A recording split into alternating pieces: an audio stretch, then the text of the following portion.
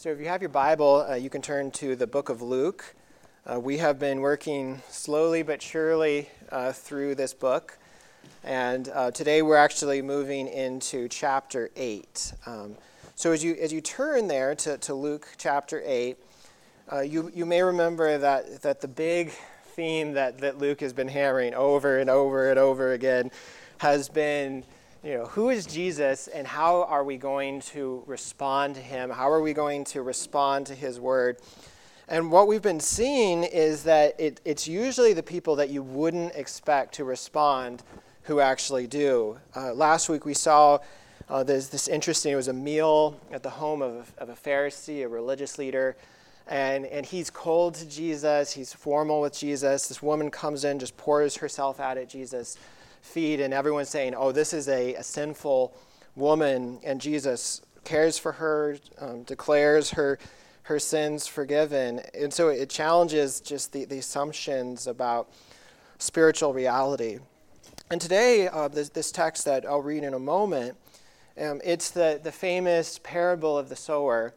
And there's a lot here in these 15 verses. And I kept thinking, oh man, I could preach probably 3 or 4 sermons, but we will finish Luke someday. So we're doing one sermon here. And this parable, as you'll see, is dealing with this idea of response to Jesus. How do different kinds of hearts respond? But as I'm reading this passage, pay attention to the first 3 verses, because we're not going to spend much time there today, but it almost feels like he has this quick little aside before going into the parable, and really what he's emphasizing are the women who are following him in his ministry. And it names them: Mary Magdalene, Joanna, Susanna. And it's pretty remarkable for Luke to put these sorts of details in, because it was a very chauvinistic society, and for him to emphasize, look, there was the women that were following him is showing just the dignity and the honor that Jesus gave to the women who followed him in his ministry. So you can just keep that in mind as I read. So again, Luke chapter 8, and I'll begin reading in verse 1. And if you're using the Pew Bible near you, this is on page 864. Soon afterward, he went on through cities and villages, proclaiming and bringing the good news of the kingdom of God. And the 12 were with him, and also some women who had been healed of evil spirits and infirmities. Mary called Magdalene, from whom 7 demons had gone out, and Joanna, the wife of Chuza, Herod's household manager, and Susanna, and many others who provided for them out of their means. And when a great crowd was gathering, and people from town after town came to him, he said in a parable, a sower went out to sow his seed. And as he sowed, some fell along the path and was trampled underfoot, and the birds of the air devoured it. And some fell on the rock, and as it grew up, it withered away because it had no moisture. And some fell among thorns, and the thorns grew up with it and choked it. And some fell into good soil and grew and yielded 100-fold. As he said these things, he called out, "He who has an ear to hear, let him hear." And when the disciples asked him what the parable meant, he said, "To you it has been given to know the secrets of the kingdom of God.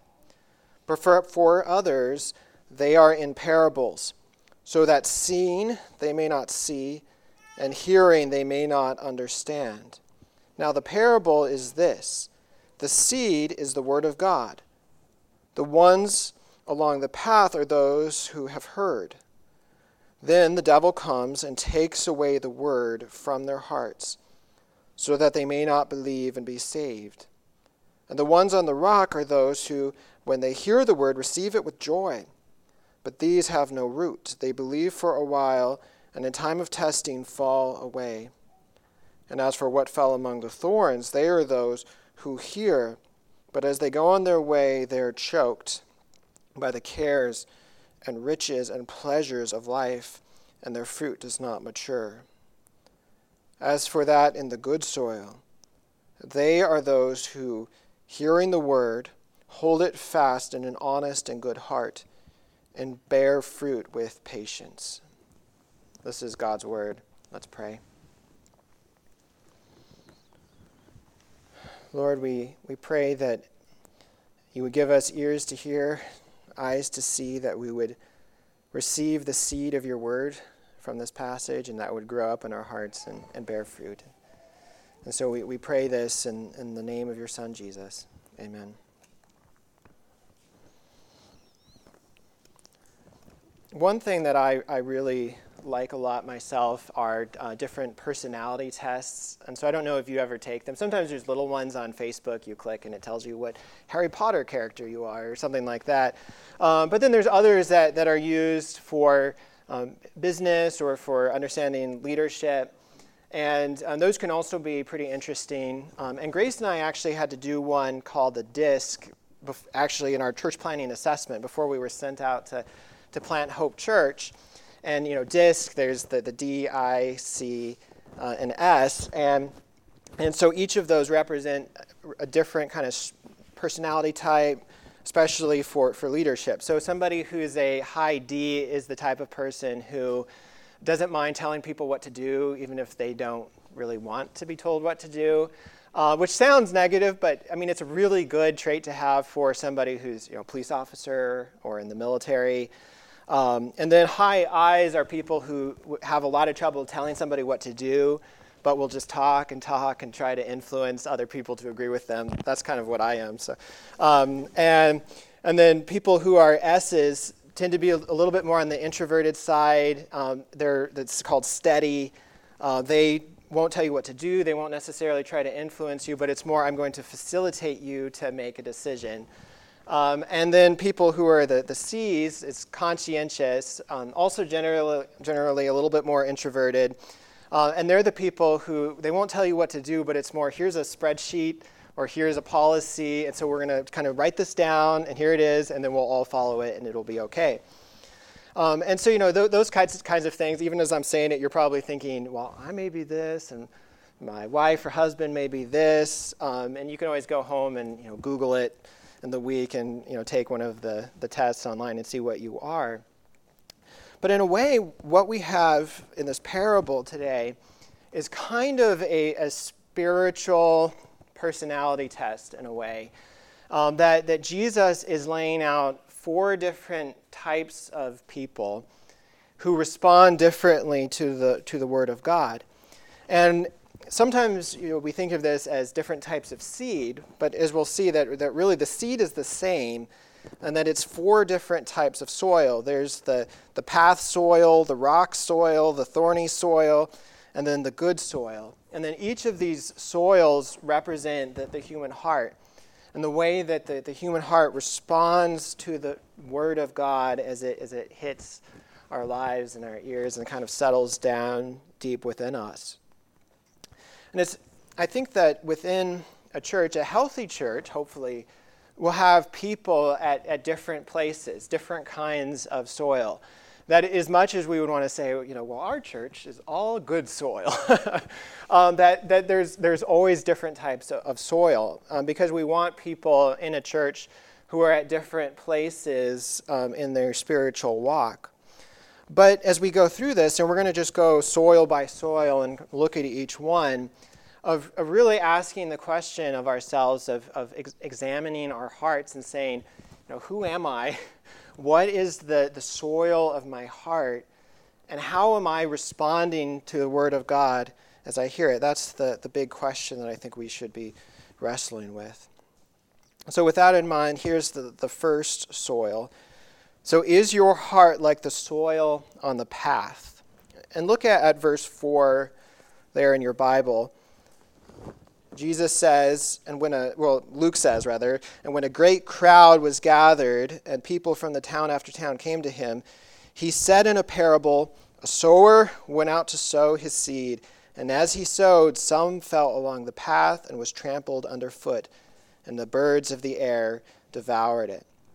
And so Jesus is beginning with this just very simple image of sowing in a field. And one commentary I was saying, well, maybe there was somebody, there's a field off to the side, somebody's sowing, and he could just be picking up an image that's literally beside him as he's teaching. But this is something that would have been seen by everyone in that society.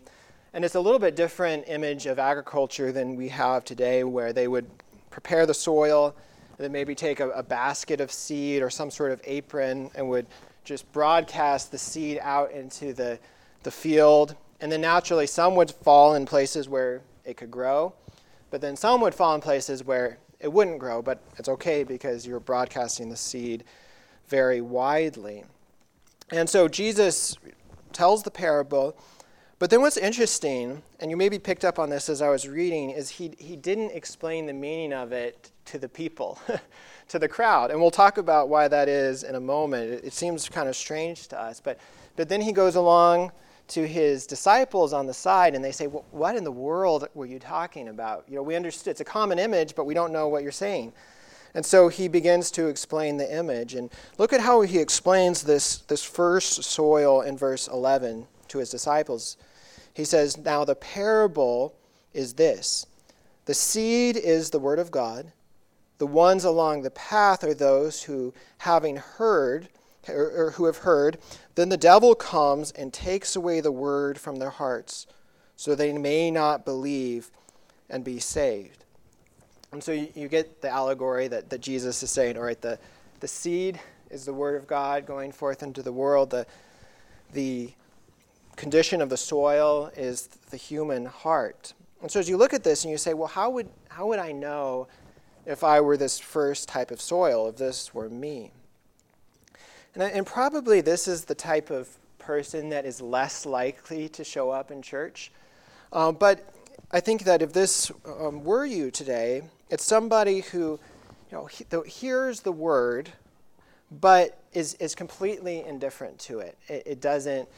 They don't even really want to take time to consider it at all. Or maybe there's even a reaction of anger in some way, hostility, but just not wanting anything to do with it. And this could be where you are. You think that, okay, this has nothing to do with me. I don't know why I'm here. This could also be where a lot of your friends and family and acquaintances are, where you talk about the Bible or about Christianity or your faith in different ways, and the person either just doesn't want to hear it or is indifferent to it, or it just kind of goes in one ear and out the other. And so how do we respond if that is what we encounter in relationship with other people?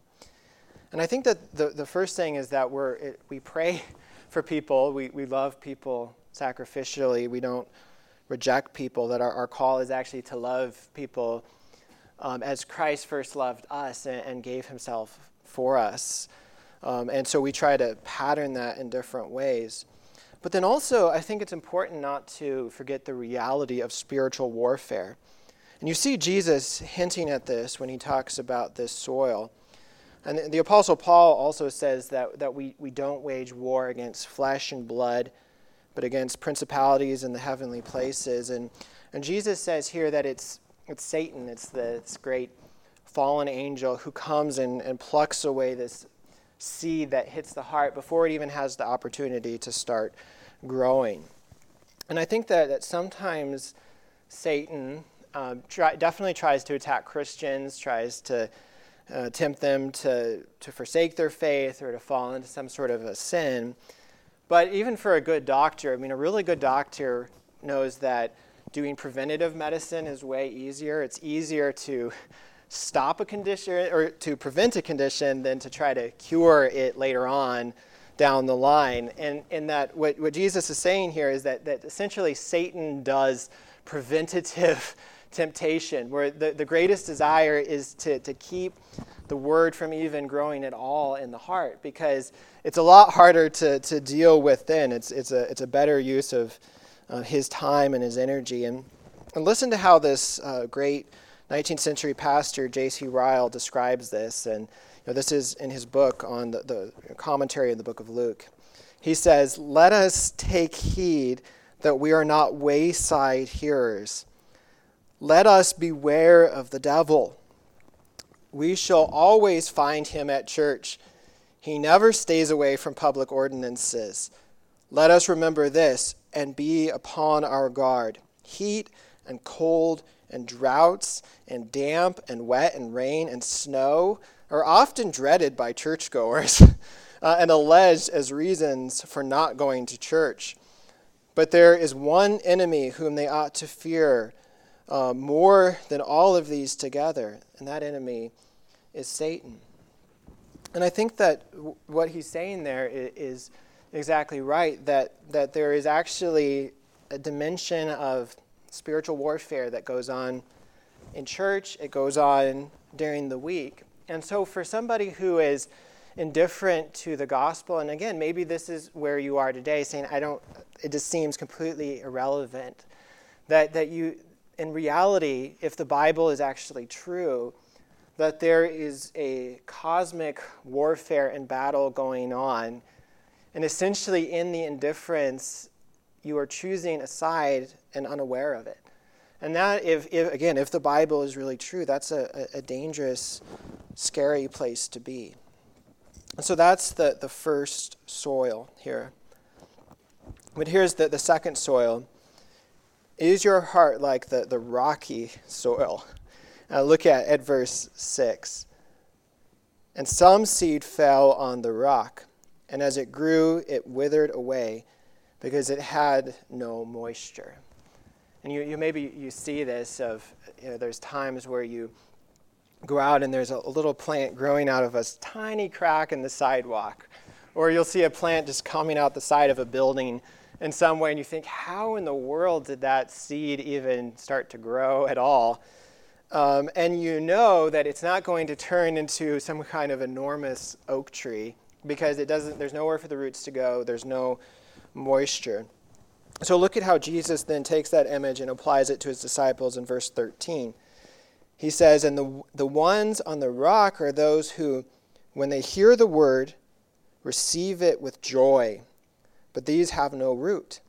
They believe for a while, and in time of testing fall away." So here again, you look at this, you say, well, how would I know if this were me? And really, it would be the type of reaction where you go to church and you hear the gospel being preached, you hear what Christianity is about, and you say, wow, this is really amazing, I love this. And you start reading the Bible, and it seems really exciting, and it's something that you really, really want to do. Maybe even get involved in a church in certain ways. But then something happens, and that enthusiasm begins to wax and to wane. You start seeing flaws in your pastor, which, trust me, you will. You start seeing flaws in the service. Maybe it's music or the teaching or some aspect starts getting under your skin. And you start to realize that the people around you are actually sinners as well, just like you. And then you realize that even though there's a great promise of hope in Christianity, it doesn't immediately solve all of the problems of life. That life can still be hard, and often the Christian life is one of suffering, where we're called to take up our cross and follow Jesus. And so then it's just this slow drift away then from faith. And I've definitely seen this at Hope. And from every church that I've been part of, where people will join or they'll get involved and they'll be really excited, and then they sort of just disappear, and you don't really hear from them again, and you try to reach out to them. And I think that for me, that's probably one of the hardest aspects of pastoral ministry, and I probably for other pastors as well, because I think what we all desire is to see people change, to see people come to know Christ, see people transformed, and then it feels like, okay, God's moving, he's working. Oh, wait, the person's just sort of wandered away and is not involved at all with their faith. And, and I think that this is part of the reason that it's really important to walk with people just in the process of them exploring what Christianity is about. There are a lot of churches that will do an altar call or something like that, and I'm not saying that those churches are wrong. There can be a place for that. But I think that for churches that do that, there can be a danger of kind of people being almost manipulated into making a spur-of-the-moment kind of decision, like to walk down an aisle or something like that, but it's not really reflecting genuinely where they are. And I think that that's different. Not that God doesn't suddenly change people, from death to life, but there's a difference of being able to, walk with a local church and to be able to, grow and be discipled, to explore what it's about, and to be able to really make the decision, knowing, this is really reflecting what is coming from my heart. So that's the second soil here. But here's the third. Is your heart like the thorny soil? Look at verse 7. And some seed fell among thorns, and the thorns grew up with it and choked it. And really that image to me reminds me of the garden that my family and I had in North Carolina when I was growing up. When we lived in Colorado, we were at 10,000 feet and had 14 frosts 3 days a year, so you couldn't grow anything. And then in North Carolina, we thought, this is wonderful. We'll plant a garden. But then we were lazy. And plants just grow so fast there that you don't weed for 2 days. And you come down and wait, where did it go? The garden's invisible. And so, our plants would just be surpassed by the weeds and the thorns. And then they would pretty much be smothered and die and not bear any fruit. But look at how Jesus takes that image and applies it in verse 14. And as for what fell among thorns, they are those who hear, but as they go their way, they are choked by the cares and riches and pleasures of life, and their fruit does not mature. Now this one, I think, for me, is really the most kind of frightening of the soils, because the first two are people who basically end up at a place where they're self-consciously not following Christ, not self-consciously part of a church. The one is never really interested. The other is interested for a while, but then says, it's not really for me, and goes away. But this soil is describing the type of person who it would still say, I belong to this church. I'm a member of this church. I'm a Christian. But yet, they've kind of slowly gotten entangled with other things. And so these are the kinds of things that you might hear from somebody who's going down this kind of path, I think. So it's okay if I miss church most of the time during football season because I need to catch up on the game I missed during the week. Or it's okay if I don't participate in my church because I just have so much work to do around my house, at least for a few months. Or it's okay if I don't read my Bible and pray because I just got a promotion. I'm so busy. Eventually things will settle down and I'll start reading my Bible, praying, getting involved in church again. Or someday I'll read the Bible and pray with my family. But right now it's too much. I have to get to work earlier. And even as I read those things, you might say, and this is true, none of those things are necessarily bad in themselves because we go through different seasons of life, right? Where sometimes we're busy, sometimes we don't make it to church, sometimes things are, that's just the way that life is. But look again at verse 14 and just look at how Jesus describes this thorny ground. He says that they are choked by the cares, riches, and pleasures of life. Those three words, the cares, riches, and pleasures. And if you think, what does care, riches, and pleasure describe? And in a way, to me, it describes America. That this is very much the way we are. We have a lot of cares, a lot of riches, and a lot of pleasures. It also, I think, describes very well Garnet Valley. It describes Chadds Ford. It describes our region. We have a lot of cares, a lot of riches, a lot of pleasures. And the things aren't necessarily bad in themselves. but only if they become this distraction from what is most important. And I laugh. I quote Ryle about every week. He has really good quotes. This is Ryle, who I quoted earlier, talking about this from this passage. He says, "The things of this life form one of the greatest dangers which beset a Christian's path. The money, the pleasures, the daily business of the world are so many traps to catch souls.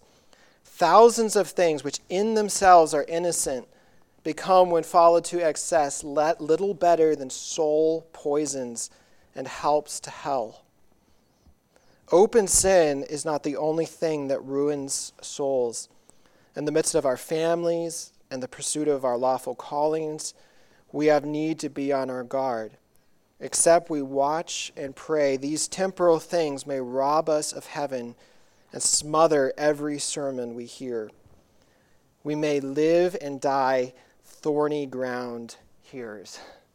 I mean, you think of that I could live and die as thorny ground hearers who are hearing the word. We think of ourselves as believers, but there's so many cares and distractions. And that's, for me, I mean, even you think, well, as a pastor, you don't have that problem. But even as a pastor, there are so many poles to think about, so many things other than what is most important. So that's why I say I think that this is the most sobering for those I think in churches in general. So that's the third soil. But here's the fourth and final soil. That is your heart like the good soil. Look at verse 8. "And some fell into good soil and grew and yielded 100-fold. And then listen to how Jesus interprets that in verse 15. He says, "And as for the good soil, they are those who, hearing the word, hold it fast in an honest and good heart, and bear fruit with patience." And so if you're wondering, well, is this me? Then here are three questions that you might want to ask yourself. The first is, do I see a pattern of repentance in my life? There are times where, of course, we don't repent when we should, but one mark of a heart that is really soft to the Lord is one that has been plowed by God and His Word and is really soft to admit sin to others, to admit sin to ourselves, to admit it to God, to live lives of repentance. The second question, do you see a pattern of faith in your life? Again, we can always say, I wish I had more faith, I wish I believed more, but is there this sense of, I realize I can't trust in myself, but I need to trust in something outside of myself, to trust in Jesus for life, for salvation, for hope. Well, then the third question is, do I see a pattern of obedience? Again, none of us have that perfectly, that we always struggle in the Christian life in different ways. But in Galatians 5, the Apostle Paul says that the fruit of the Spirit, the fruit that flows out of a life that is renewed and transformed by the Spirit, it's love, joy, peace, patience, kindness, goodness, faithfulness, gentleness, self-control, that these are the things that are welling up from the heart of good soil. And so I hope that for all of us, that this is what we're seeing arising from our hearts. But I think that if you look and say, yeah, I do see a general pattern of repentance and faith and desire for obedience, then actually you have to be really careful as well. And I think that that's what Jesus is getting at as well for us in verse 9 and 10. So look there in your Bible. It says, when the disciples asked him what the parable meant, so that the crowd is gone, Jesus is talking to his disciples, he says, to you it has been given to know the secrets of the kingdom of God. But for others they are in parables, so that seeing they may not see, and hearing they may not understand. And so I've heard people say that, well, Jesus spoke in parables because he was a really good teacher, and he knew how to use concrete images to help people understand what he was saying. And I definitely think that there's truth in that the images are really helpful. But according to Jesus, and what he says here in these two verses, that he actually spoke in parables not to clarify truth, but actually to obscure truth. That to you it has been given to know the secrets of the kingdom of God, but for others they are in parables, so that seeing they may not see, hearing they may not understand. And so it's this image of actively concealing. And to drive it home, Jesus actually quotes for us Isaiah chapter 6. And you heard it read for our Old Testament reading. But God is sending out the prophet, calling him to proclaim the word of God to the people of God. And it's this calling that no one would want, where he says, I want you to go and proclaim the word of God to the people. And then if you were to turn back to Isaiah 6:10, he says that by teaching, it's not going to soften them so that they repent, but he says, make the heart of the people dull and their ears heavy, and blind their eyes. I mean, it's pretty just to say, blind their eyes is what God's telling him to do through his preaching, lest they see with their eyes, hear with their ears, and understand with their hearts, and turn and be healed. And so it's this essentially judgment that God brings on the people of this active hardening through God's word that keeps them from seeing and understanding. And this is really hard. This is one of those sections where it would be, it's tempting when I preach just to not talk about these verses or just say, talk to me afterwards. But really this is connected to just the biblical idea that God he's sovereign. He's ultimately the one who is in control of the human heart. He is the one who is in control of salvation. And this is taught other places in Scripture. So I'm going to just read a couple passages, and so kind of bear with me here. So this is the Apostle Paul in Ephesians 1, starting in verse 3. He said, Blessed be the God and Father of our Lord Jesus Christ, who has blessed us with every spiritual blessing in the heavenly places, even as he chose us in him before the foundation of the world, that we should be holy and blameless before him. Verse 5, in love, he predestined us for adoption as sons through Jesus Christ, as according to the purpose of his will, to the praise of his glorious grace, which he has blessed us in the beloved. Or Jesus in John 15, verse 16, he says to his disciples, you did not choose me, but I chose you and appointed you that you should go and bear fruit, and that your fruit should abide. And then in John 6, Jesus says, this is why I told you that no one can come to me unless it is granted to him by the Father. And there are many other passages like this. And we could keep going, and there's a lot of mystery. There's a lot to be said here, and there's a lot we don't understand. And I'm happy to have those conversations about it with you, at any point. But I think that the kind of the big takeaway, if you say, all right, so that was a lot of information, like what do I really need to know from this for my life? And I think that the takeaway for all of us is that if we examine our hearts and our lives and we see a pattern of faith and repentance and obedience, that we can't boast in and of ourselves, that we somehow prepared our heart. So our heart is not soft to the Lord because we're better than other people, or because we're smarter than other people, or because we somehow put the pieces together and we figured it out and others didn't. That it's all the mercy and the grace of God that is a gift, and that salvation is completely of the Lord. And so there's no room to boast. And this is really what Jesus, I think, is talking about to Nicodemus in John 3. So this religious leader comes to Jesus, and Jesus tells him, unless you are born again, you cannot see the kingdom of God.